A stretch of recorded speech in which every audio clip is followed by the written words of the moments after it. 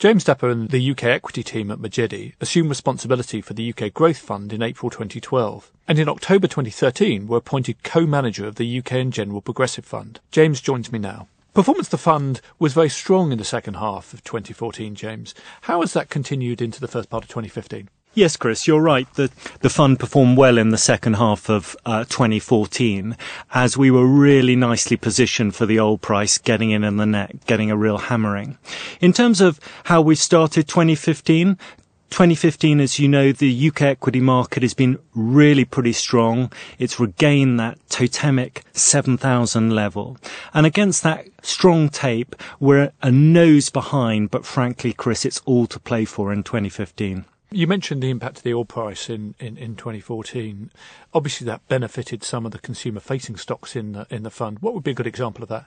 Yeah, I think you're right. I think it's really difficult to overstate how important the fall in the oil price has been for the UK consumer, because if you trace back the origin of the consumer spending crisis, it really was the high average oil price 2008 through 2014.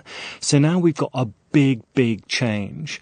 And if you look at how something like M&S has performed against that background, the oil price has been a big contributor to how it has performed. And for something like Carnival, for example, where obviously the price of fuel that goes into their cruise ships as well as the consumer spending power you've already referred to, that's obviously good for that type of business as well. Yeah, it's very good. The price of bunker fuel's gone down. They're hedged forward, so it takes time.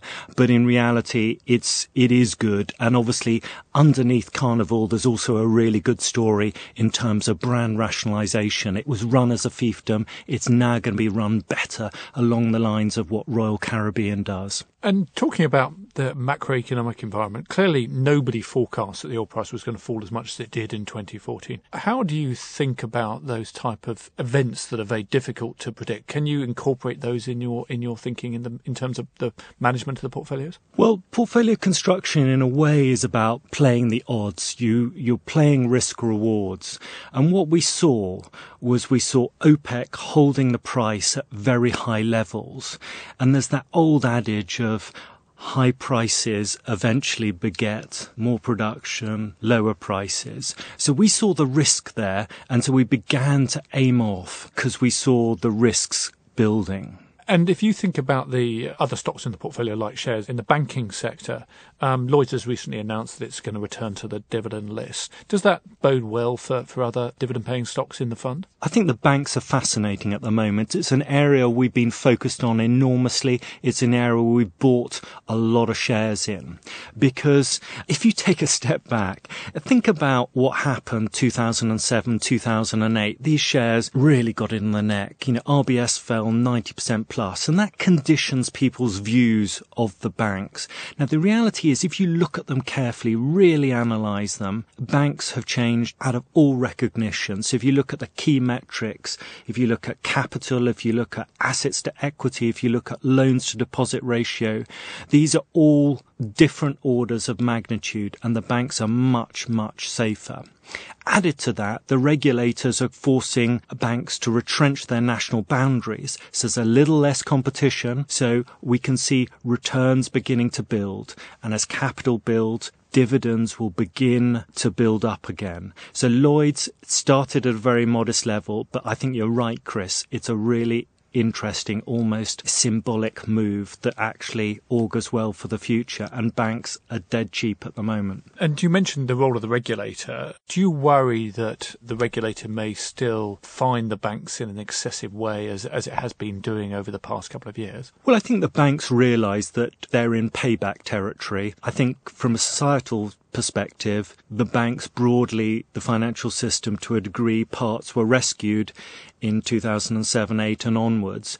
And to a degree, these very large PPI fines, the foreign exchange fines, that's all plays to that type of issue, the bank levy. But I think looking forward, these are legacy fines. They relate to the past. Share prices are about the future.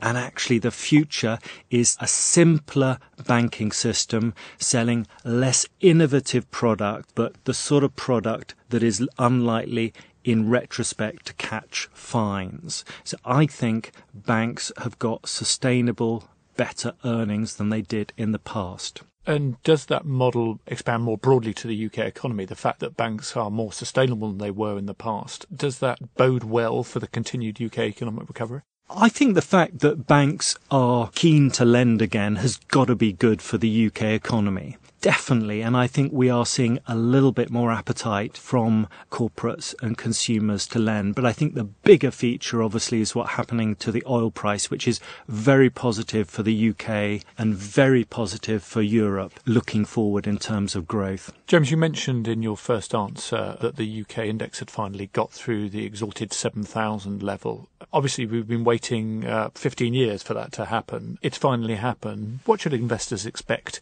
over the medium term from here? Well, I think one's got to be realistic, because we're coming off a 3-year period where the market has frankly been strong. Because if you look back to 1960, the average return of equities in real terms is 5.5%, something like that. Then when you look at where the US economy is, quite late cycle, that is a little bit negative. So I think looking forward, one needs to sort of think in terms of that average rather than what's been occurring over the last 3 years. But do you still feel confident about medium-term prospects? Still feel confident about medium-term prospects, and particularly we are finding a lot of very interesting shares at the moment. I've talked about the banks, many consumer-facing businesses, so we are really finding interesting shares, but the overall level, I think one needs to think in terms of the averages at 5.5% real. James Dupper, thank you very much for your time. Thank you, Chris.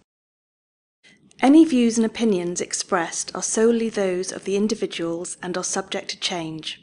Where individual securities are mentioned, they do not necessarily represent a specific portfolio holding and do not constitute a recommendation to purchase or sell.